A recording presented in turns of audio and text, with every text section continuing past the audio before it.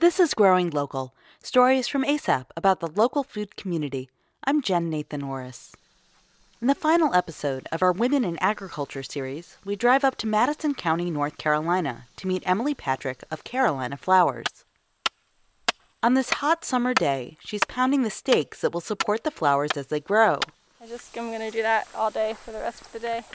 She's determined to make the most of every minute on the farm, whether she's preparing soil, driving the tractor, fixing equipment, or troubleshooting the health of hundreds of flowers. What I like about farming is that you're physically doing so many different things every day. You know, I'm out here and the birds are singing. There's frogs and butterflies, and then, or maybe I'm driving around meeting someone new or doing something I haven't done before. When she's not on the farm, she designs elaborate floral displays for weddings and also delivers flowers to CSA customers and sells at the farmer's market. But before she became a farmer, Patrick spent most of her time downtown behind a desk. Well, I came to Asheville as a journalist, which is what I had been before. She was a reporter for local newspapers when she decided to start a business that would succeed in Asheville's tourism economy. She considered repairing refrigerators for restaurants, opening a pancake cart, and did some training to become an electrician. And one day I was planting dahlias, and I just sort of had this realization that the thing that I'm already doing is probably the thing that I should do for my business. So at that point I had been growing flowers to use in my husband's pottery business, and it sort of knocked me down that, right, I could just sell these flowers that I already have. She had some flower farming in her family history. Her grandfather was a wholesale carnation farmer in Pennsylvania, but Patrick didn't have much farming experience herself. She says it's taken a lot of trial and error to figure it out. I'm still learning. This morning, before you got here, I was trying to fix a piece of equipment that I broke because I don't think I changed the oil as soon as I should have.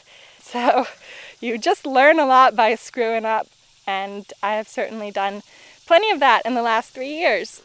She's also gotten some help from other farmers in the region. I ask questions to whoever will listen to me talk to them. So there's a lot of really good farmers out here, and all kinds of age groups and all kinds of backgrounds. A lot of them are transplants like me, but we have our friend Neil Woody out in Sandy Mush who loaned us a really important piece of equipment when we were getting started.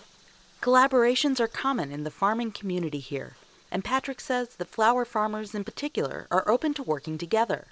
She points to the region's limited flat land as a reason that so many small flower farms can coexist in the mountains. And that's kind of just the way it is here. And so I think that's nice because you don't have to worry about anybody, coming in and dominating the market. But the flip side of that is I think it makes it even more important for people to find ways to work together, because if it's just a bunch of small people who can't fill large orders consistently, then that part of the market is closed to local growers, And so I think there's not as much competition, but that makes collaboration more important than it is in other places.